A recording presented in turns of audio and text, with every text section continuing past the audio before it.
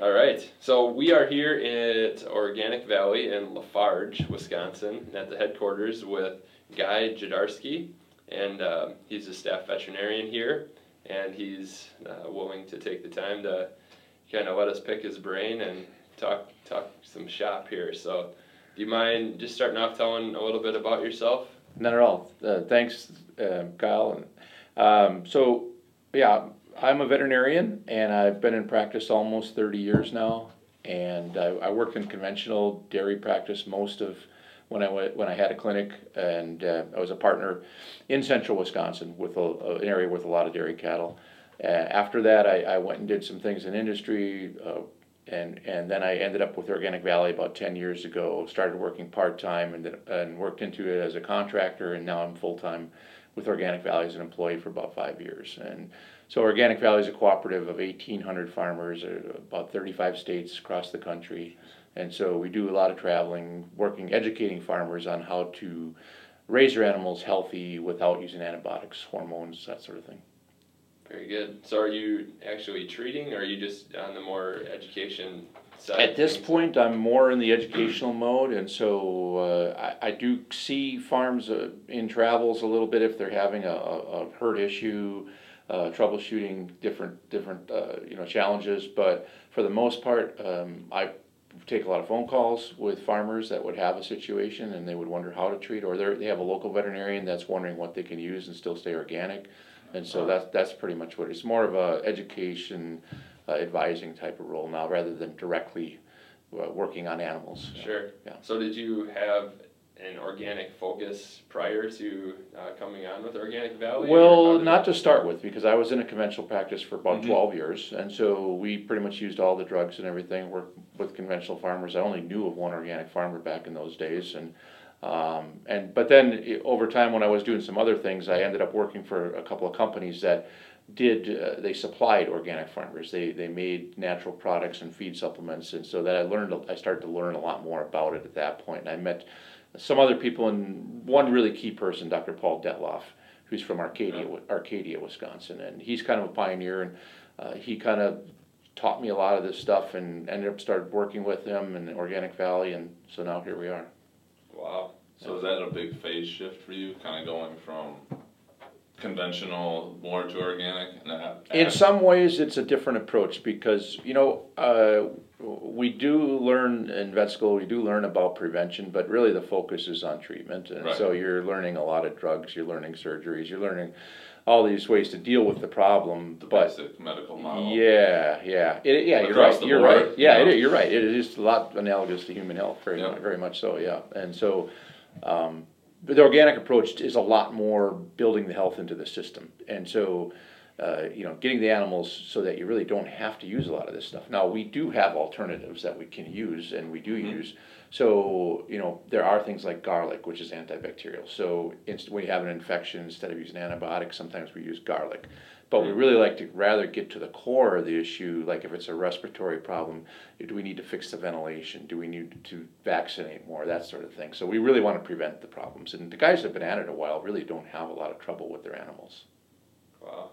Yeah. So what are some of the biggest things that you talk about with the farmers when you're, going and educating? What are some of the bigger topics that you cover, and how to, keep their herd healthy? Or Yeah, so really, we work with we do have an egg pool, we do have meat animals, but my main focus is dairy. The biggest portion of this cooperative is dairy, and so we work with dairy farmers a lot, and for them, it's the nutrition. Of course, for all animals, it's the nutrition. Even ourselves, the nutrition is huge. Yeah. Right. And so the nutrition is a big one, and then for cattle, the grazing. The grazing itself is very health promoting. Doing the good job with that really. The exercise, the fresh air, the fresh feed, the lush feed, the green feed, all that stuff builds the health. And then the step that goes a little bit further is working on the soil, working on the mineral balance, the biology, the diversity, which is something you don't learn in vet school. You don't make that connection with the soil. That took a long time for me to get to that point. Mm-hmm. The first time I heard a vet talking about soil, I go, well, why is this vet talking about soil? But Right. in the end, it really is important because it's the foundation that makes the plants healthy, and then the plants are nutritionally better, and so then it makes the whole thing go. Yeah. Very interesting, and that's kind of one of the bigger topics I think that correlates kind of to what we're talking about in terms of how it translates to human health. I mean, is that something you would agree with? Certainly, yeah. Because it's the products of the animals are really a reflection of what they're eating, and so that's a reflection of what's growing on the farm. So that it's all tied together. I think one of my favorite quotes, I can't remember who said it, it's the saying of it, it's not, you're not what you eat, you are what you eat was the thing, it's like you are what you eats, and going down further down that line, and I know I've just gotten more into like looking at grass-fed sources for beef and things like that, like paying that little bit of extra for those different things as it currently is, but kind of the scary part of that of like the hormones that can go into a cow that make them bigger, well then in theory you're also ingesting that hormone, which it could be small, but is at the tipping point or that key lock that could be really putting on a huge part onto a much bigger picture. But there certainly are concerns about things like hormones and antibiotics, and antibiotic resistance is something that we're seeing in medicine so much that a lot of the antibiotics don't work well anymore because of such a widespread use. Mm-hmm. So that's definitely a big issue. But there's also, and we'll get into it more too, there's actually differences in the nutritional content. With grass fed, there's actually different fat profiles, all this sort of things. Yeah. I don't know if we want to dive into that. Sure. We were talking about that a little bit on the way up. I followed closely the guy Dave Asprey. He started his Bulletproof Nutrition. He's big grass fed and fat. He started the whole butter in your coffee trend. I don't know if you had heard on that one a little bit. Drinking it currently. That's my new breakfast, but grass fed butter, by the way. But he's a huge proponent of grass-fed this, grass-fed that. And we were just talking to another guy who's PhD, and he's out and he goes a whole different route, posted a study that he had seen that basically showed that there wasn't a huge difference between grass-fed and grain-fed in terms of nutritional profile. I tend to lean to there is better, and then even with going, and we could get into ketogenics and all that with the diets, but being able to ingest that fat from a grass-fed cow and not have to worry about it destroying your health, and utilizing that as an energy source and not worrying about, like you said, the antibiotics or any of the hormones that get stored in that. Yep. So I don't know where I was going with all that, but nutritional content, if what you've seen in your own time or research. So you've thrown out a big subject, and it's good, but it's good because the first part of that is fat itself. Yep. We've got to talk about fat because we've got in this country, United States, we've had for 50 years a phobia about fat, about animal fat in particular. Yep. And it's really misplaced because it's pushed us to the carbs. And as you know, that's how you really get fat. That's how you make animals fat. That's how you make people fat. Is give them sugar, give them starch, and insulin makes them put more fat in their body. So we know a lot more about it now. The animal fats and stuff. They're finding out that it is really important how the animals are raised, the fat profile. But in general, the whole problem of fat and cholesterol has been really overstated. It's been really overstated, and there were some early researchers that really. It goes all the way back to the 1950s, and there was this guy at Minnesota named Ansel Keys, and he had this hypothesis that the cholesterol and saturated fat were the big issue, and it got built into the system, and then the dietary guidelines came along where the government actually started making recommendations, and it just kind of became doctrine that saturated fat and cholesterol and animal fat was bad for you, which the bigger, newer studies are refuting all that. The human health studies are refuting that. And so we've learned that it's much more dangerous to eat margarine because of the trans fats than it is to eat good fat from butter and stuff. Yeah. So as specifically about fats from animals, the one thing we should talk about a little bit is the omega fatty acids. So omega fatty acids are essential fatty acids, which means our body can't make them. We have to take them into the diet. And so there's omega-6 and omega-3 are classes. There's several different ones of each one, but they're the broad classes that the ones we talk about the most are the omega-6s, the omega-3. There are omega-9s, there are other ones out there, but the 6 and the 3 are the biggest part of the diet. And the body can convert them to the other ones that you need. So you need some of 6 and 3. And so we're going to talk about the 6 to 3 balance and all that. And we should keep in mind that it isn't that 6 is really bad in itself, because we need 6. We need omega-6. Because omega-3 kind of comes in as the hero here, you know. This is the good one. Right. But we need both. We do need omega-6, and actually, nutritionists, health professionals have kind of come to somewhat of a consensus that the human diet, the optimal fat ratio between 6 to 3 would be 2.5 to 3 parts of omega-6 for 1 part of omega-3. So we actually need a little more omega-6 than 2 to 3 times omega-6 as omega-3. But the problem is the American diet in the last 20, 30 years has become so based on processed food, so based on grain, corn and soy in particular. So those grains carry heavy loads of omega-6. So you put that together with recommendations to not eat animal fat, which is one of the big sources of omega-3, by the way. Omega-3 comes from fish. We always think about fish oil, and that is it's a super rich source. But the fact is, people eat more meat and dairy in their diet than they eat fish. And so the omega-3 contribution from meat and dairy are huge. It actually is bigger than fish because people eat less fish. Right. And so we've got to keep that in mind. So if we start taking, the diet, the old guidelines where we don't want to eat animal fat, now we're not taking in omega-3. We're eating these processed foods. Anything with corn in it is going to have omega-6. And a lot of the processed foods will use soybean oil as the oil base, and soybean oil is just loaded with omega-6. So what's happened is the human diet in the United States has gone to 20 or 30 or even more parts of omega-6 for 1 part of omega-3. Yep.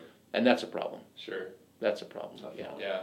Yeah, Oh, so this is omega-6... awesome. This is all the stuff I've read. It's So great to omega-6 hear. is inflammatory. That's the other thing to think about. It's pro-inflammatory. Yeah. So all these chronic diseases that we're dealing with, arthritis, diabetes, cancer to some extent, heart disease, they have an inflammation as a part of their way they get started. And so anything that's going to promote inflammation isn't good. So omega-6 is a problem in that case. Omega-3, on the other hand, shuts down inflammation. And so the more we can get towards that 2.5 to 3 to 1 ratio, the healthier we're going to be. Dr. David Seaman talks about, big on nutrition, he talks about basically those are all the same condition. They're all inflammatory conditions. It all comes from the same place. It's just where it manifests itself, whether it's arthritis or Alzheimer's or diabetes, they're all stemming from the same. It's a good inflammatory point. causes. It's a good point. I used to get Newsweek magazine, and they had it's been a few years now, but they had a cover story one time called "The Fires Within," and it was this little graphic of the little fires in the joints and in the heart and all these places. And you're right. It's the inflammation is a problem. Yeah, widespread. Yeah. Very interesting. So then, when you talk about grass-fed versus grain-fed, I think you're going to come back to probably some studies that were done that showed that grass-fed is going to demonstrate a higher omega-3 profile. Yeah, and let's go to that right now. And so Perfect. it's there's 3 studies, 3 general studies that we would like to talk about, and it's not just grass-fed. These were studies comparing organic to conventional. So there's a link because organic requires grazing, it requires pasture. But this was not directly a grass-fed versus non-grass-fed. So this is organic versus conventional is what we're talking So about. corn could still be thrown into that. There would Or be grain-fed. the truth is, on the meat side, most of the meat in this country has been coming out of feedlots, which is grain-fed. Right. Now this grass-fed movement is definitely, there are non-organic grass-fed out there. That's very popular in some ways. But Hard to do in Wisconsin? What's that? Is that hard to do in Wisconsin with our winters? Yeah, well, you do have to feed forage in the wintertime, stored forage. So yeah. It is. I would assume winter, it was a problem, but winter is a challenge or a struggle. Yeah. I just would ask the But we'll question. talk about the organic and conventional. So the first one came out at the end of 2013, and this was Washington State University did this study where they looked at milk. And specifically, they looked at Organic Valley milk. The reason being, Organic Valley doesn't really own much for processing plants. We have farmers around the country in regional pools that bring milk to a plant. And that plant will be running conventional milk, but it cleans all the way out overnight, and in the morning the first run is organic, and they have to be inspected for organic and all that. So these plants are running both organic and conventional milk. They run the organic first, and then they push the conventional in the line right behind the organic. And so once they're done filling organic cartons, then they start pushing organic, conventional. And actually, the first few cartons of conventional are organic milk that was in the pipeline. Yeah. But what they ended up doing there is they took the mixed milk. So this is milk coming off of several farms in a tanker, and they put it in what's called a silo, where they're going to make the milk and before they pasteurize it and bottle it and all that. And they took samples of the Organic Valley milk and the conventional milk running at the same plant. And this was a study that went for a year and a half. It was 18 months in 7 regions of the country, so it was all around the country. And what they looked at was the fat content and the fat profile of the milk, and it was almost 400 samples, 384 samples, so almost 200 conventional, 200 organic.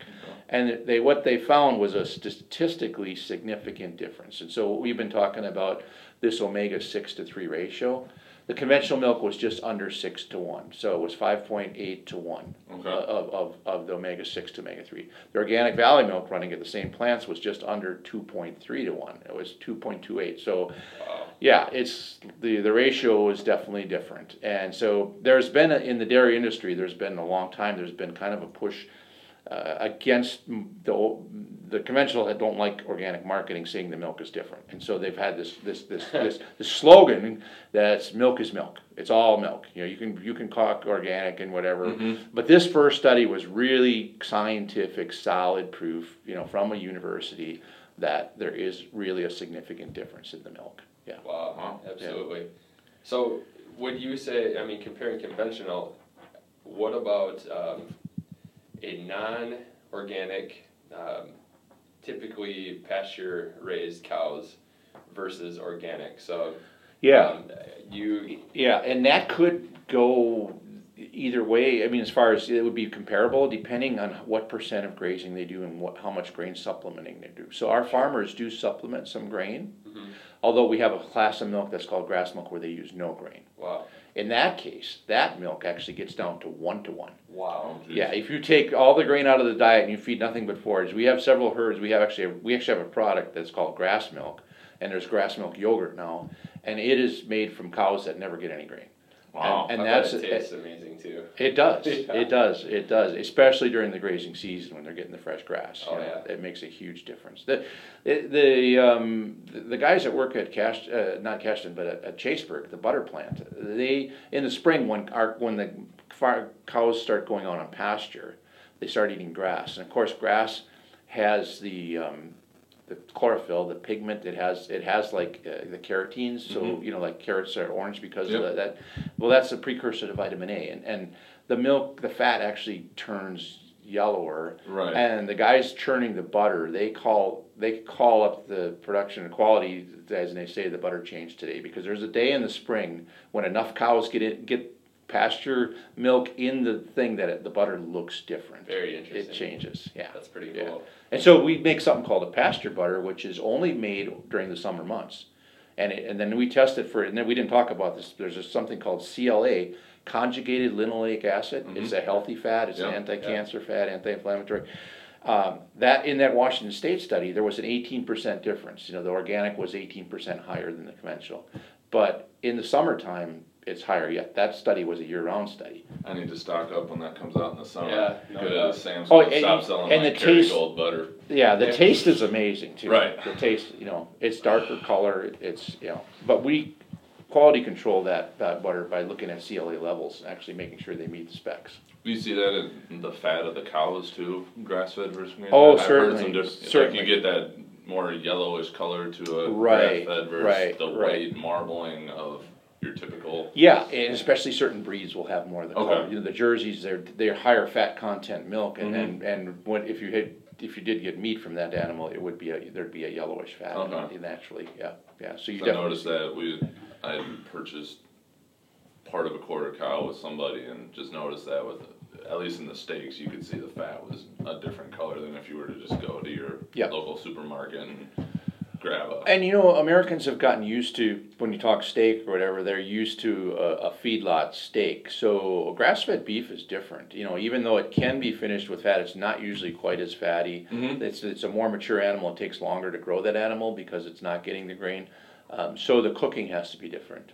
It has to be cooked more slowly. It's not, the real fatty feedlot ones, they can be cooked pretty fast, and people are used to that. It's almost a softer texture, and so a lot of people associate that with like that beef taste, but that's really not healthy for you, as something that's grass fed with a little less fat. You have to cook it a little different, but actually you'll get more flavor in the meat itself. Somebody asked me that the other day that we got talking about it, and they're like, what percent lean do you buy? And I honestly couldn't answer it because going just to the co-op Right. In La Crosse, Right. is where I buy a lot of my meat. I don't even know if they list it.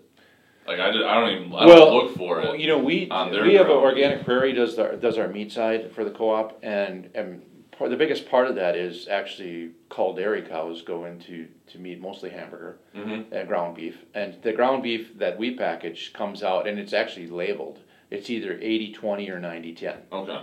And so you can get it with 10% fat or 20% fat. So either way you can get it. And I would say that when you look at ground beef at the store, when you look at price and you look at how red it is, the fat content, it probably goes way over 20% fat in some cases. The cheaper ground chuck or whatever. Right. Yeah. I noticed the immediate difference in taste and enjoyed it so much more. I just thought I didn't have to flavor anything else I put on. Yeah. Like I just cook it up on slow, low heat till it cooks enough, and then I don't put anything else on it, and it just tastes awesome. Yeah, you get, and that's part of the animal maturing, eating pasture, longer period of time. You get the flavor profile is a lot more in the meat. Yeah. Interesting. Yeah. So we didn't finish the studies. We got off on a sidetrack, but there were and the next two are actually the 2 or 3 how you count it. It's this university in England called Newcastle University, and Newcastle has done several. They've done like 3 of these what they call meta-analysis, and what a meta-study or meta-analysis is where you go to the literature, usually medical literature, and you look at studies on one topic that were all done. There's multiple studies, and as you know, especially on nutrition studies, there's conflicting studies all the time. There's one says this, one says that. Isn't that the beauty and people get frustrated because they follow advice for a while, and then it's like, oh, it changes, and it's like, well, make up your mind. And so what these meta-analyses attempt to do is take dozens of studies and then look for trends across all the studies. So there's a lot more power, there's a lot more data in these studies. And so the first one was done in 2014, and this was really about the produce, the organic produce. And so what they found, and this was 343 studies, and what they found, the antioxidants, we've been talking some about the pigments. We talked a little bit about carotene and stuff, but like the anthocyanins, the thing that makes a beet purple, lycopene, the tomato, there's flavonoids is a general class they're called. There's 20 to 40% higher in organic food. So you have more of these vitamin compounds in the food, these antioxidants, and oxidation is another process like inflammation that over time really takes a toll on the body. That's what ages cells, kills cells, is oxidation a lot of times too. And what it is, we need oxygen, but what happens is we get these really reactive species of oxygen like peroxide and things that are actually generated in tissue. And so antioxidants neutralize that. Our body has defense mechanisms. We have enzymes that deactivate those, but those enzymes need things like these antioxidants to recharge the enzyme. And so that's really important that we have these antioxidants in our diet. So they were higher. And then the other real 2 things they found was the pesticides were much lower. There were 4 times the amount of pesticides in the conventional. And there's been several studies where they took children and fed them an organic diet, fed them a conventional diet, fruits and vegetables, and looked at their urine for pesticides. And this has been repeated several times. And when they're on the conventional food, they've got pesticides in the urine, they go to the organic food, it goes right down, they switch the groups, it goes the other way. And so this has been done several times. So, yeah, you think about it, yeah, you know, you don't have to talk about it a whole lot. No, it freaks me out. God, it No scares wonder the why crap out of the you. cancer rates and Yeah. everything you look at. Yeah. That's scary. Yeah. So why do you think the difference in the like the flavonoids and all that? Why do you think the difference between conventional and organic? Yeah, it's a good question, and so I don't really know, but I would just, again, go back to the way things are grown. You know, not using pesticides for one thing, but also no synthetic fertilizers.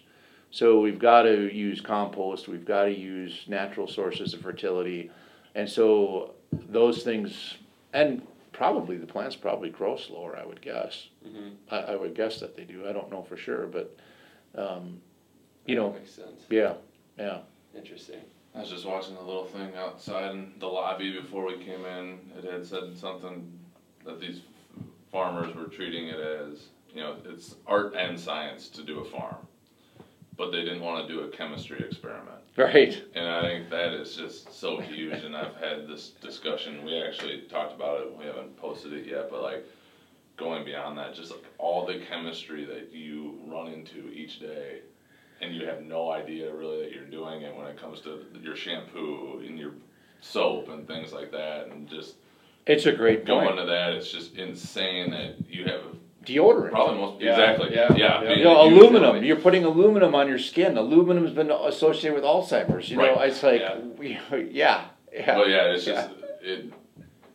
To me, it's scary. Like that, it just so blindly for so many years, and it took me till probably the last year or two to kind of be like, wait a minute. Yeah. And I'm not perfect by any means, but like some of it's just like, good God, like what are we doing to ourselves? And you just don't even think about it. And it's no wonder we have cancer centers in just Right. even small sized towns. The hospitals have a cancer center. You know? Yeah. And so Just how much, and Yeah. I think that'll be the really interesting thing if it's even something to study, like with over people. Like how much can that change or go down if we Right. are addressing these seemingly little things? Like who would think putting your deodorant on once a day Right. could potentially be a reason that you're Right. gonna have memory problems and things Right. like that when Right. you're 80 years old. Right. Yeah. Yeah, even a lot of the cosmetics and things like that. Oh, I yeah, mean, there's phthalates, there's the preservatives in there. You know, there's all these things that are just not good for you. Stuff that I can say, but I have no idea what it is. Yeah, you know, yeah, To the layperson. Yeah. They don't think about putting it on either. They just don't think No, twice. It's just we the don't. norm. But you know, you kind of mentioned that it's scary, and it can be a little bit. But I think it's just becoming aware more. Right. And yeah, we don't need to be scared. I mean, it's a little disturbing, and when we think about you know, things being contaminated and all that, and there's really no pristine place, and that's all kind of depressing thinking. But you know, we have defense mechanisms. Our body has True. defense mechanisms. Nature has defense mechanisms, and so if we stop doing some of this stuff, it'll get detoxified, Sure. and both in our bodies and on the land. And so if we just stop putting this stuff out there, you know, nature will take care of it.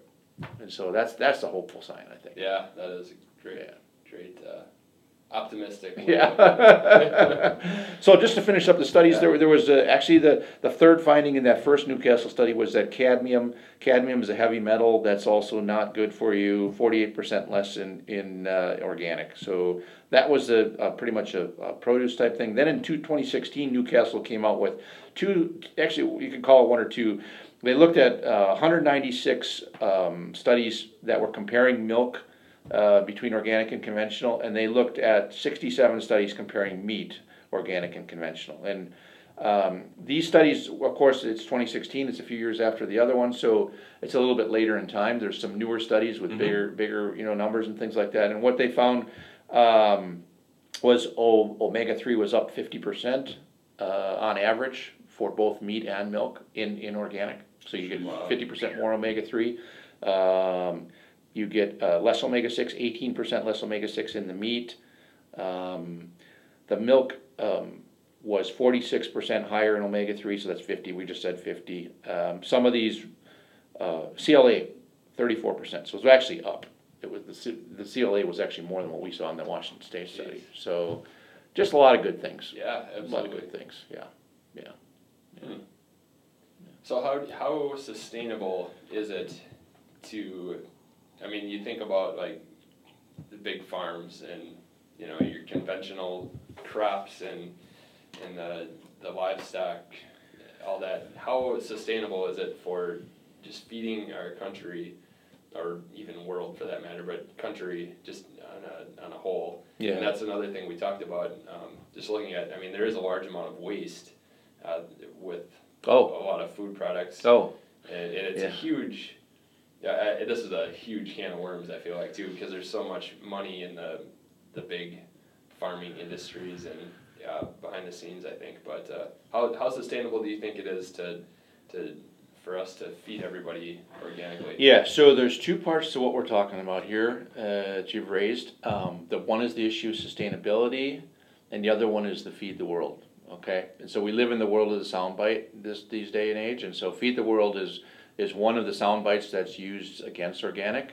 That the idea that if everybody went organic, we'd starve because there's not enough food, and we gotta have the GMOs, we've got to have the sprays, or we're not going to be able to feed these billions of people. Well, I think you talked a little bit about the waste, so let's go right at the feed the world thing. Right now, the world makes twice as much food as it needs. You know, we need 2,000 calories per person per day. We're making 4,000. So what happens to that? A lot of it gets thrown away. A lot of it doesn't get to people. So wherever there's hunger, wherever there's starvation, it's usually a distribution problem. Where, you know, and it's sadly this is markets and money that are moving things around. And there's an economist that actually got a Nobel Prize talking about the famines and how it's really not that there's a shortage of food, it's a shortage of distribution. And one of the things he pointed out during the Irish potato famine, during the height of that famine that drove all these people to this country, when people were starving in the countryside, there were ships going down the river to London loaded with butter, loaded with meat, loaded with produce.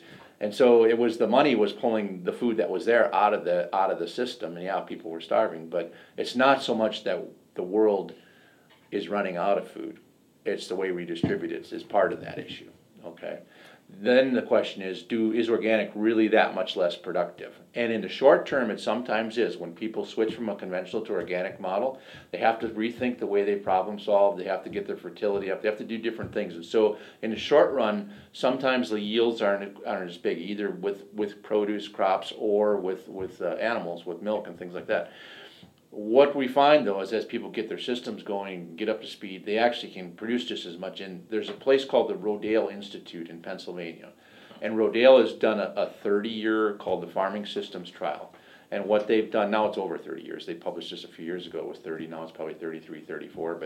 But this Rodale farm has strips of ground that are alternating on the same farm. One's conventional, one's organic. And it goes all the way across this farm. And they've been doing this for 30 years.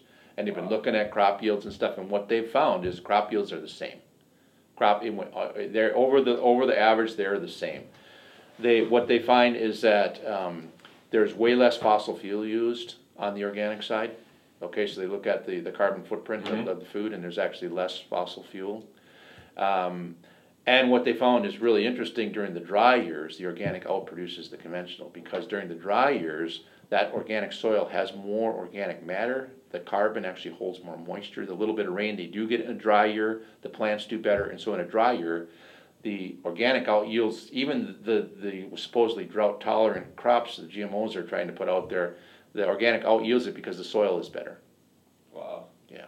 So this is kind of a myth, the feed the world thing. It's if you're opposed to organic, it's kind of easy to pop that out there and think you really got something. But you know, for one thing, we're not running out of food. We do have hungry people, and it's not because we don't have enough food. It's not getting to them. You know, the other thing is we can grow food organically. Now, it's not going to change overnight. You know, we're still a small part. You know, we're in that 5 to 10% range now, which is really huge because we were looking at 1% or less than 1%. Right. When we got to 1%, people were like, well, yeah, you know, okay, you're 1%. Well, now we're in that 5 to 10% range, depending on what crop you look at and things. Definitely. But it's still, you go across, you know, the Corn Belt and you look at the thousands and millions of acres of, corn and soybeans. And I think one of you Year talked after a little year, bit too. about how there's programs and stuff. So some of the things about government getting involved is politically, it's better to have cheap food. And so we have all these programs that promote overgrowing some crops, and it distorts everything. Markets are okay by themselves, but when Right. you start putting, subsidies and things, you really distort the picture. Yeah, makes it complicated. So it's growing, so what do you foresee in the future? I mean, is that trend gonna continue? At what point, is it gonna keep going, or is it We gonna- certainly think so. We Yeah. certainly, we see leveling offs at different times, during the big recession, 2009, we got a Yeah. leveling off. It was really amazing because a lot of businesses were down that year, 50, 60, 70% different businesses. Our sales were off 1%. Wow. So the people that are buying organic are loyal, Right. okay? But Yeah. there's this growth which goes a little bit in spurts. Right now, we're in a flat phase. Okay. We're not growing right now that much, but we really see long term, the trend is up, up, up. It just keeps going up, and I think people are learning more about food, they're learning, and one of the arguments against organic is it costs too much, it costs too much. Well, what does healthcare cost you? Oh my god. That's a hard argument.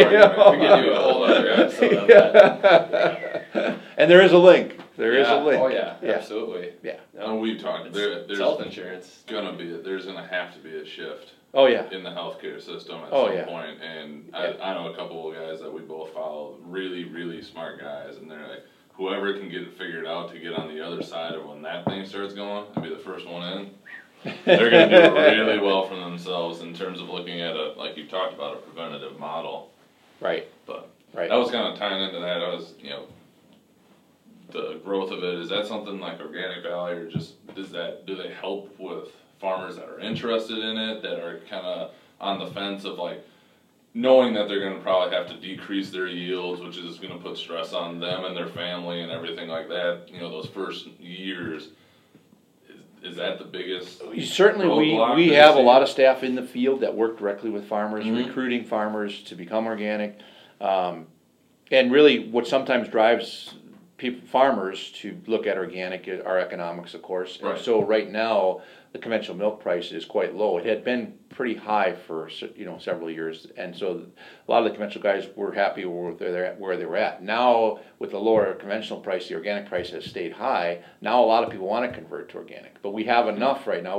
We're bringing on 300 farms in the next year or so. Wow. And so we have new farmers coming on all the time. And we support them, we educate them, Yep. we talk about what alternatives, what they need to treat with, how they can prevent diseases, and they can learn from our other farmers, and so it's a constant learning process, yeah. Because it's expensive, from what I've seen in a couple different documentaries, to get officially certified. Yeah. It's not an easy process. Well, the to land get is your three. The official- land is 3 years with no prohibited materials. Mhm. And then a dairy farm can do a 1-year transition with their cattle, but they would have to Okay. feed organic feed for a year and sell conventional milk. So that's a huge hurdle. That's especially when the milk price is low. So Right. we do actually supplement. We actually do pay a little bit of a Okay. extra to those farmers that are transitioning. So we actually pay them. It's not enough to cover it, but it helps. It helps ease the pain. It helps at least, ease the so pain, that's exactly. Awesome. Exactly. Yeah. I think that's what it takes. Yeah. Yeah. Wow, Yeah. that's cool. Yeah. So what are some things that you do for the health? I know that's Yeah. one question that we had for Yeah. the animal health in terms of, there's not antibiotics. Is Right. that correct? Like, my understanding is if there's an organic cow and you're doing these methods that you try to prevent it without, if it has to be to that point to save the animal or something for antibiotics, that cow has to then go into the conventional market. Is that correct? Yes. Yeah. So in the United States, the National Organic Program, the NOP, is what they set the rules, and so the U.S. NOP has chosen that it's a no antibiotic, and it doesn't mean you don't ever use antibiotics. Like you said, Kyle, if the cow is really sick and she's not responding to the natural treatment, so we have garlic, we have different plants that are it's funny, a lot of the herbs are antibacterial, oregano, thyme. all these things, they have essential oils in them. Essential oils turn out to be antibacterial. So a lot of our natural herbal products are antibacterials. What's different about them, and I'm kind of digressing here, but they do have mixtures of compounds, and so it's not like an antibiotic is one single compound. So a bacteria can mutate and overcome that one compound easy, but if it's got 20 or 30, garlic has over 30 different antibacterials. Wow. So no bacteria can figure out how to do 30 changes at once. So the resistance doesn't go up with these herbal things. But you're right. If that didn't work, the farmer can't say, no, I'm not going to treat it with antibiotics, I don't want to, and let it die. If it really needs it, and this is a very small, doesn't happen very often, but I'll even advise in a really tough case sometimes that they use antibiotics. That animal is marked, and when the antibiotics are out of it, it's sold to conventional market. It's gone. It's not organic anymore. In Canada and Europe, the organic programs do allow antibiotics with extended withdrawal times. So Okay. you hold the animal for a real long time, the antibiotics beyond what conventional would do, and then you can still keep it organic. That's not in the U.S. So some people looking at U.S. organic say, well, you guys are too tough. You know that's really not reasonable because we're going to lose animals and so forth. Well, that's what Dr. Paul and I spend a lot of time teaching people that that's not true. You know, there are alternatives you can use. You're not going to lose a lot of animals. You know, and so I really think it's a good thing that the National Organic, the U.S. program, did draw this line in the sand, and especially where this whole discussion is going now with antibiotics and bacterial resistance. And, you know, antibiotics aren't evil. Nope. You know, I had Lyme disease one time, and I took the doxycycline for a month, and man, I'm glad I did. 'Cause it just came right around, you know. Yeah. So when you need them, it's nice to have them work. So we're not saying antibiotics are evil. It's just the overuse of them, you know. And yeah. I worked with a doc one time. He had strep throat. Everybody throw an antibiotic, and he firmly believed that it didn't actually do anything. Strep throat was not of antibiotic necessity, but it just made people feel better, so they were always throwing people on it. And that's the kind of stuff that it's like, Yeah. why? Yeah, and a lot of it's the strep is a bacteria, so there's a little rationale there. But there's a lot of people that go in with sniffles, and it's a viral, you know, it's a virus, and the antibiotics aren't doing anything for the virus. You know, the immune system's got to take care of that. You know, so. And I've had the unfortunate for the kids that have had it, they go and all of a sudden they get C. difficile. Well, they had been on, you know, for sinus infections and all this stuff. Yeah. Just basically taking antibiotics like they were a multivitamin, and it caught up to them, and then it's just kind of like, now you're in trouble a little bit, like. Well, you certainly upset your normal flora, you know, and I think we're learning more and more about the importance of the bacteria that are in us and on us, you know, and I think there's some really fascinating things we're learning about. You know, that we actually, the bacterial by cell number is 10 to 100 times what our body cells are. You know, we have that many bacteria in us and on us, you know. That is pretty cool. Yeah. You know, and so it's really about, and if you're on a real strong antibiotic, you're going to wipe out some of your gut flora. And that's going to, you know, your gut is really important for health. And so that's a big issue. Off of that, I got a kind of a random question. Just as we talk about different things, like probiotics and prebiotics. Yeah. Are kind of, they've always been around and kind of a hot topic for people. Yep. Is that something that you guys ever look at? We use a lot. We love them. Okay. And they are allowed. In terms of like supplementation for the animal or anything like that? Yeah, whenever they're slow on eating, whatever, we like probiotics. That helps a lot. In raising calves, a lot of times probiotics are really helpful. We, you know, yogurt's good, but what's even better is kefir.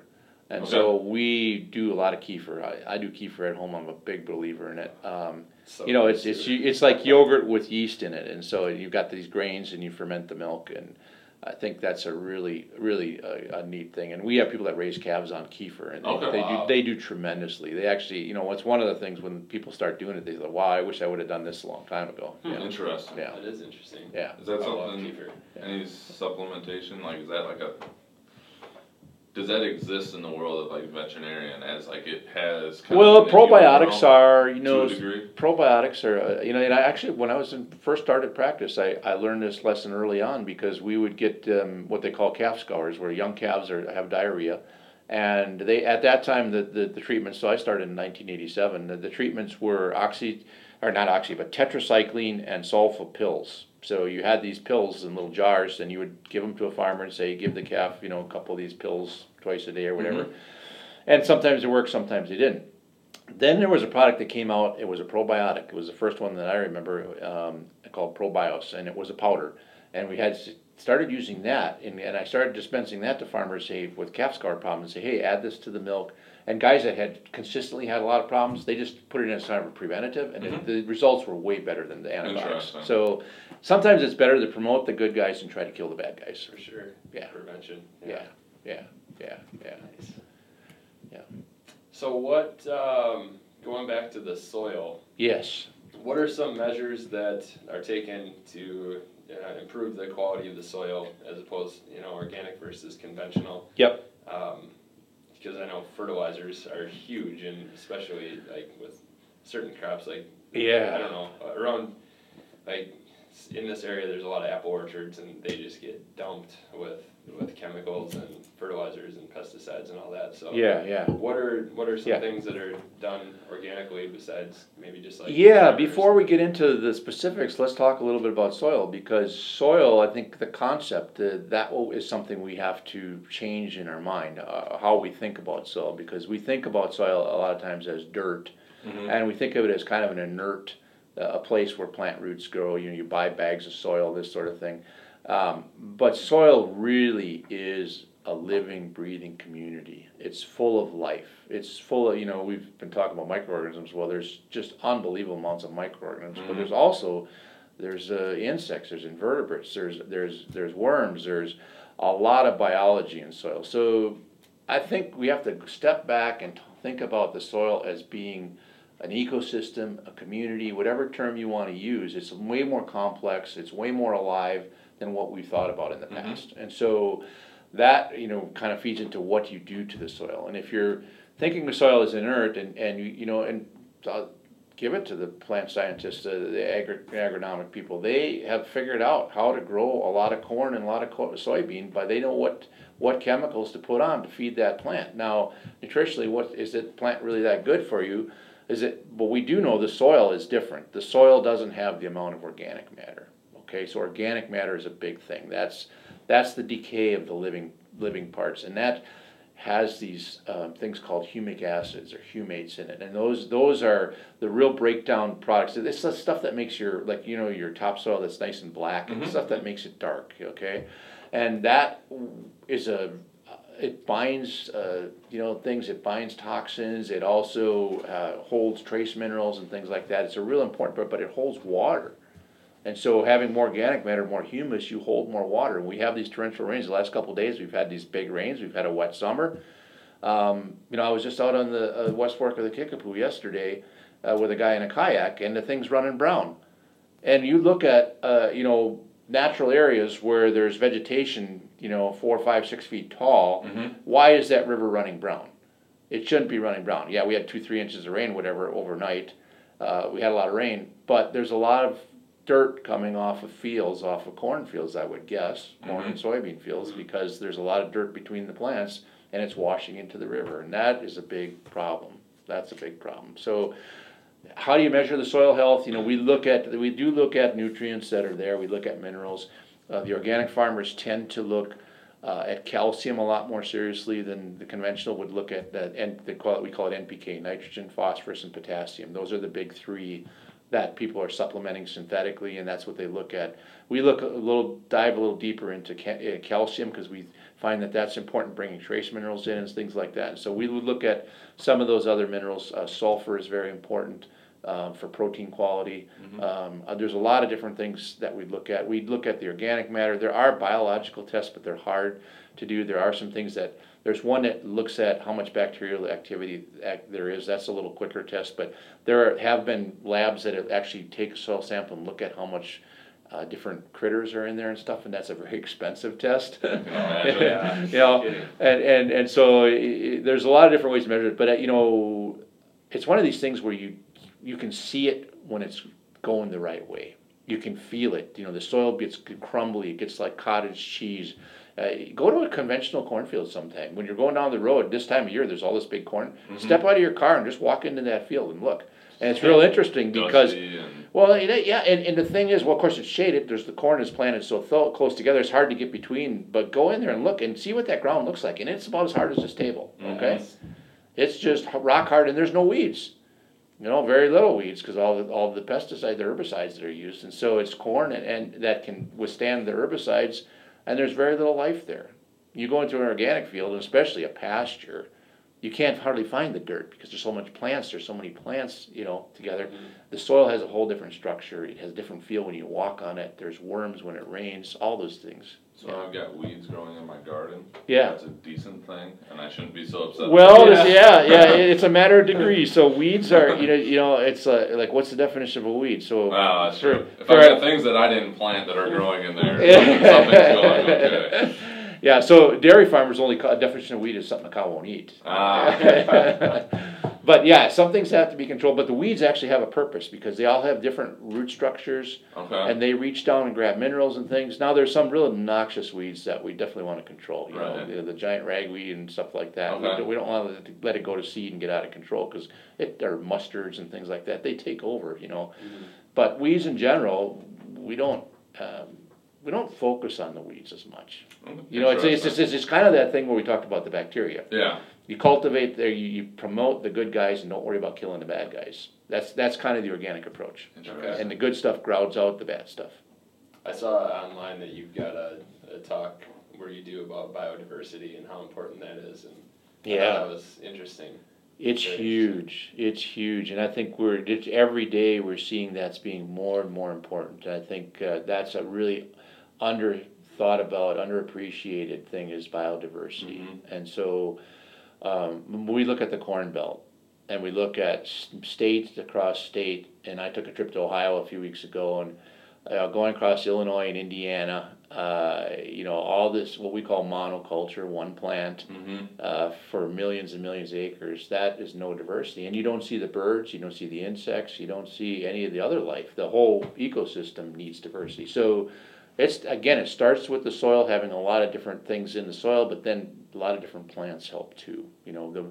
We really like pastures with dozens and dozens of plants, and so cows have an ability to select plants that are medicinal. And that seems kind of crazy, but this goes way back to the 1800s. There's a guy in the UK that he would make these pastures called herbal lays, Ley, and that would just mean a very diverse pasture with a lot of these some so-called weeds, but some of them are like plantain and chicory and all these different plants, and again they have different minerals in them, but they also have different alkaloids and things. They have medicinal properties. Some of them are anti-parasitic, they kill worms and stuff. And what he found is if you had this really diverse lay, this little paddock, that if you had a sick cow, you just let her go in there and she kind of self-medicates. She roots around and finds the plants that she needs and she eats them. And so we like to offer diversity and let our animals select rather than mixing up a feed.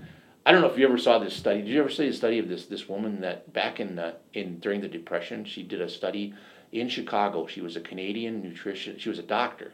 She was really, being a woman, a doctor at that time, but she was a pediatrician, and she did a nutritional study in an orphanage in Chicago, where they took these orphans, and they were babies, they were infants, and as soon as they started eating solid food, rather than feed them the normal diet or whatever, she just offered a smorgasbord of different foods. Mm-hmm. And these kids would eat. It's very controversial in the dietitian world right now, whether this was really, good study or not. Right. But it was really fascinating because kids that had deficiencies that needed something, they would key on that food. And she just offered all these different foods, and they ate an amazingly balanced diet when they offered all this food. And just on their own doing Just on their own. So I think that goes back to us. And your body tells you what is good, and when you take it in, and you have a craving for things and stuff, and I think we need to pay attention to that. Sure, just being able to listen and knowing how you feel afterwards. Yeah. Yes, that's a key. I know when I eat clean, or better, what I would consider eating a better day, everything just runs smoother. I feel better, my body functions better, and then when I have my day where I'm in a hurry, so it's grabbing something, I know it's not as good. Yesterday was a perfect example. I was done by 9:30. I wanted to go to bed. I wanted nothing else to do with that day. But if I had or you eat that fast food and an hour later you go, why did I do that? It's the 2 o'clock crash. If I eat a good lunch, I don't have that 2 o'clock where I'm just like, oh my God, what's going on? You just power through it because your body's not having to deal with all of it. I think what interferes with our body being able to sense and go with that is we've the food industry has put so much sugar, salt, and some fats in the food that people have gotten used to those flavors that overpower everything. And so that kind of masks your discrimination with your body really picking good foods. If you're really used to sugar and salt and certain fats, that's where the junk food just has that certain, appeal. But you're right. What does the body say an hour, 2, 3 hours later? What does it say? What did you do to me? Yeah, right. The sweet and salty mix, they Yeah. got you. They know how to get you. They make a lot of money on Yes, those they mixes. do. Right. So did we cover the soil pretty much? Yeah, with I you think two? that's Okay. good. I mean, Okay. you kind of hit on too how important that translates into the table, the plate. Yeah. What we get. Yep. And diversity, I don't want to let that one go either, because it's not just the plants, it's also, a lot of our herds have crossbreed cattle, so there's a lot of different diversity in the cattle. I really like a farm that has diverse enterprises, where it actually has some chickens and hogs and some crops and some cattle. And, Yeah. the old farms, 50, 100 years ago, were very diverse. And so we're kind of a nation of specialists now. We all got to specialize in all the isn't little that tiny, the tiny truth? little Yeah. areas, And I think that diversity all through, organizations, the diversity of people. You have this co-op is a diversity of farmers.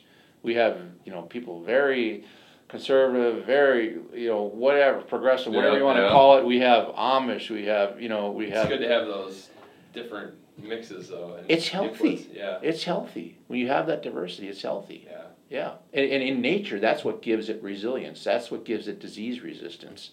You don't see, a bunch of starlings coming in to a prairie. They go to a big cornfield. They go to a monoculture. When you see these things in nature, when they just get way out of hand, it's, these in forestry, this spruce budworm. Well, you got monocultures of spruce trees that go on for millions of acres. What do you expect? Some bug's going to figure it out and it's just going to go to town, Yeah. And you go into some of these pine plantations and you don't hear any birds. I don't know if you've ever been to like these even in Wisconsin, where they grow red pines in a sandy area, and these pines will get a tall canopy, and then they let their needles down, and so there'll be a duff of needles 6 inches thick, so nothing grows on the ground. There's these big pine trees. You don't hear a bird, you don't hear anything. So there's no diversity. Diversity in everything is really important. That's a good point. Yeah. You go to a natural area, you go to a park, state park, national park, you're going to see hundreds of thousands of plants, and animals. Yeah. Absolutely. That's really cool. You have anything else? I'm just digesting everything. Yeah, I we know. covered. Do you want to go into the clinically pressed ones, the final questions? that Sure, sounds good. That sure. sounds If you're good. ready, We're yes. hitting Yeah. right around an hour, so. Yep, good. The first one we have, and it's very general, but something that I think we probably covered it in this talk, but something that you believe in that others may not. There's a lot. Yeah. But I'll go with the one category, which we haven't talked about, and Okay. that is about our attitude and our mental state. And that is the most important aspect of health for people. It's the most important thing, is what your mental attitude is, what your state, your anxiety level or satisfaction level, whatever you want to call it. Yep. That the mind-body connection is so strong in people. It is so strong that we, I really believe, and a lot of people aren't going to believe this, that illnesses are sometimes warnings to us to slow down or to change or to do something, can see and that. so I think, that whole mind connection, I think that's something we need to appreciate and think about. As if our life has a lot of stress in it or something, we got to take care of that, because if you don't address that, you're going to get sick. You can eat, you can exercise, everything else, but if you're not happy, if you're not at peace with things, then you're gonna have trouble. Yeah. That's I great think advice. that- So what are your tips for kind of having that? The biggest thing, one of the questions at the end here is about a book. We'll talk about a couple books, but people think too much, and so we got to shut off our brain. Which is, kind of counterintuitive because we think we're so smart, Yeah. and we can figure everything out. Yeah. But we overthink things too much. I- That And constant chatter that's always there. yeah, that's exactly it. That chatter. And Plus, so not your Twitter feed to always have something. oh, and you're so distracted. I don't watch the news anymore or read newspapers just because it's always depressing. I don't. Yeah, What do you need in yeah. some of that stuff in your life? Yeah, well, and we spend so much time in the past and in the future, and we're only here right now. Right. True. That's all we ever This got. is it. So don't waste your time beating yourself up for something that happened in the past, Right. and don't waste your time worrying about something in the future because it ain't here yet. Yeah. Now that's easy to say because we've got you Right. had to get here this morning. We had for to sure. we had to Yeah, get there's up. a We had plan, we yeah. got to live your life. You got to follow the calendar and stuff. But don't let your mind run away with you. Yeah, don't let it consume you. Whatever you're doing, be there and do it. For sure. That's a big part of it. Yeah, Uh, that presence. Yeah, I agree. It's tough. That it's tough, goes. but it is great Yeah. advice. yeah, Just curious, is one of the books The Power of Now? exactly. Yeah. Yeah, so about Eckhart Tolle. Yeah, that's Okay, probably my top recommendation for a book, actually. Yeah. and you know what? I need to read it. The Power of Now and also A New Earth. He's got the newer book that he made, A New Earth. So those two books by Eckhart Tolle are really good. The problem with those books is a lot of people don't get it. And so because the chatter is so strong in their mind, they can't read it. They get into it and they go, it just doesn't make any It's sense. not a fast read. You kind of have to. No, Flip and it's through not it. something you plow through the Right. whole thing. You can pick Right. it up and you can read one page anywhere, and you can go back and read it again whenever. So I actually had the tapes because Oh. I drive a lot, Yeah. and so the CDs. So I spend a lot of time listening to it, and I've listened to both of those books about 6 or 8 times. Have Wow. And actually when I go home today, I'll listen to it again because it's so rich. Every little conversation is so rich that you've learned new things each time. I can totally see Those that. are the best ones. I remember when I was reading that. I mean, it was life changing for me because Yes. just being aware of that chatter, and like when I read that, it was just like it just opened my eyes. It was like, Yep. oh my god, like, Yep. wow, and it just Yep. hit me like a ton of bricks. Like, it was unreal. Like my entire life up until that point, it was there, and I didn't even realize it. Yeah. And then like it's just like wow, it was Yeah. just Yeah. unbelievable. Yeah, it is a life change. It is really life changing, and I would say Right. for me too. The last 2 years, Yeah. it's been the biggest change for my life too, and it really has. And so one of the questions is about going back 10 years. What would you do? Yeah, jump You know, right into it. And I We don't even have to ask it. I would rely less on as far as, and I think it was directed towards lessons and learning or whatever. Yep. And I would rely less on traditional learning modes and really live this way, be present, and learn from whatever situation you're in. Learn from the people because you can learn so much from people. Mhm. And any situation is just really pay attention to what's going on around you Yeah. as you can, because so much goes by. There's so many things people don't see. There's so many things that are right under our nose that we just don't get. So that whole approach, I think that being present, I think that's a big thing. Yeah. We were chatting about that even coming in and just looking at like how this is placed back in the bluffs and the rolling hills and just how gorgeous that is. And then I think about like when I'm sitting out at football practice, we get a view of the bluffs every day. Yeah. How do I not just sit there at least for a little Yeah, bit and exactly. just like take that in, that is what I get to look at every day when I'm out at practice. Like Exactly. you just take that stuff for granted so quickly. And see, so that's being grateful and Mhm. thankfulness, and that gratefulness that actually builds into your positive mental attitude. For sure. Because that's a big life changer right there when you're grateful, and when the challenges come, also accept it, accept the situation. Now, if you can change it, if you need to move out of that situation, if there's something you can do to change the situation, have at it. Yeah. But if there's a situation you don't have power to change, accept it totally, and then the solutions will come. If you don't, Sure. because if you say this should not be happening, hey, it's happening. You're resisting. You're resisting, Yeah. yeah. And so you've got to give up that resistance. And almost being grateful. I just finished another book that talked about being grateful for that challenge almost, and just having Yes. that approach of just like telling yourself the best possible story, no matter what it is. Like you're gonna have challenges no matter what, but looking at that challenge and seeing it, being grateful for it, and being like, hey, how can I turn this? The truth and the challenge is that it's what you need at this point in time for your development. It's the challenge that you need to overcome. That's the way it works. Is that, and this came out of Tully too. Is that you have the exact challenge that you need to work through. Yeah. And when you see people that really irritate you, the other thing is if whatever irritates you, think about what's irritating you and think about that in yourself, because really a lot of times it's what you have inside of you that you Yes. don't like in the other person. Yeah, You're that's a letting- hard one. Exactly. That's a hard one to Exactly. go back to, but Exactly. Yeah. Yep.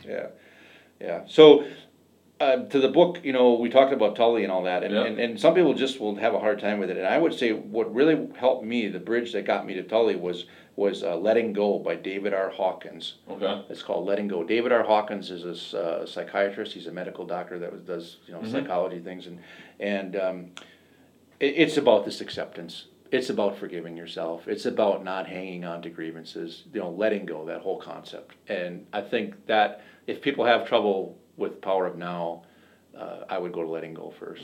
Okay. Yeah, and I think it can really be a life changer. Yeah. Awesome. Cool. Yeah. I'll have to check that one out. I haven't read that one. Yeah, there's a whole chapter in there called "Physician Heal Thyself." Oh yeah. Yeah, Okay. and it's all about how your mental state determines. And the other thing is, like if you have an illness, don't allow that label, Right. because that's a program. I'm a cancer patient. Well, Yeah. now I'm in cancer mode. I'm going to do all these things because I'm a cancer patient. I'm living that reality. Yeah, You right. don't go with those labels. I'm talking to a lot of our athletes about that when they're so bummed out about it. It's like, if you're going to have a crappy attitude, this is going to last for weeks. If you think Yeah. about your body healing itself and this is Yes. just something to get stronger, Yes. I've seen kids turn around faster than you ever would have thought, but they've got to stay positive about it or else it's just going to consume them and then you're going to be hurt for the rest of your career. It's That's exactly right. you can overcome so many things. So. And the other thing is listening to your body. So if you are hurt, Right. you don't push through that pain if it's really Yeah. if the body has that for a reason to protect itself. For sure. Yeah. I think the last one that we haven't really covered is the most influential or most bang for your buck fitness nutrition health purchase for Yeah, I kind of struggle with that because I'm not a gadget type guy too much, but I did settle on my my Merrill hiking shoes. Okay. Nice. Nice. They are the most comfortable shoes that I've ever had. I've been wearing them for about 5 or 6 years now. That's like the second or third pair, but Sure. I just, as much as I can wear those tennis shoes in pretty much every situation, it's amazing. And walking more because of that. I think definitely. I travel a lot, so there's a lot of sitting in planes or sitting in cars or whatever. But park the car a little further away. Yep. Use the stairs in the hotel. Yeah. Even if you're on the 4th floor, it makes a huge difference. But they're pretty durable too. Yeah. My son had a pair of Merrells Yeah. and they lasted. He hard on shoes. Yeah. These ones here are probably 5 years old. No kidding. Yeah. Now I've got a second pair I'm breaking in because these aren't really good enough to wear. They're kind of getting to where they don't look that great. Oh, okay. So I got a nicer pair but they're not as comfortable as this pair. Sure. They tend, they fit your foot after a while. Right. Yeah. Nice. Yeah. But It's hard to put a price on a good pair of footwear though. Oh, Something that it's fits you well amazing. I've never seen a shoe so comfortable. Yeah. and- Nice. Yeah. All right. Good deal. Well, Anything then- else you want to hit or cover? I think we've hit it all, guys. Yeah, really, yeah. I think there's a lot of good stuff here, and boy, we don't know all the answers, but just stay open to what you're doing and where you're at, and and be there, For sure. and it'll work. Yeah. All right. In closing, if people want to find out more about you or stuff you're doing or within Organic Valley, what would be the best I would resources say we can the link to? Organic Valley website is probably a good place to start. Okay. There's all kinds of consumer information there, and so if you want to learn more about the products, about how they're, we've got a lot of this information we went over about the healthiness and different things, but the website, if somebody wanted to get a hold of me, that'd probably be the best way too. Is Okay. just this consumer. There's a hotline number that's an Okay. 800 number on the website. And if they just leave a message and say they want to get a hold of Dr. Guy, I'll get back with you. Leave me a phone number or an email, and I'll correspond back. But yeah, Sounds it'd be good. great. Yeah. Awesome. Thank you very much. You're you, welcome. Zach. Thanks for Good coming times. today. Yeah, Thanks for absolutely. coming. It's really good to see you guys. Yeah. Yeah. Good deal. Yeah. All right. Cool. Sweet. Thank you so much. You're welcome. Yeah. Thank you. This was You're welcome. awesome. In every Yeah. sense of the word.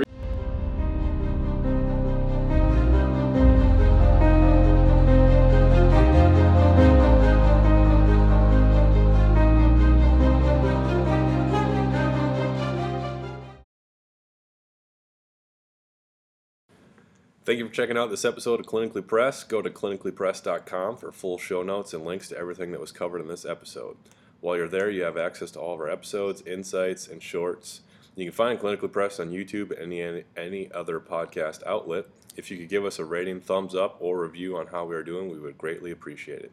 To get more free content delivered to your inbox, sign up for Total Athletic Therapy newsletter. You'll get direct links to all Clinically Pressed episodes, reviews on some of the latest research in health and performance, and links to related podcasts and other items meant to help you make the complicated simple and optimize performance. Thank you for listening, and see you next episode.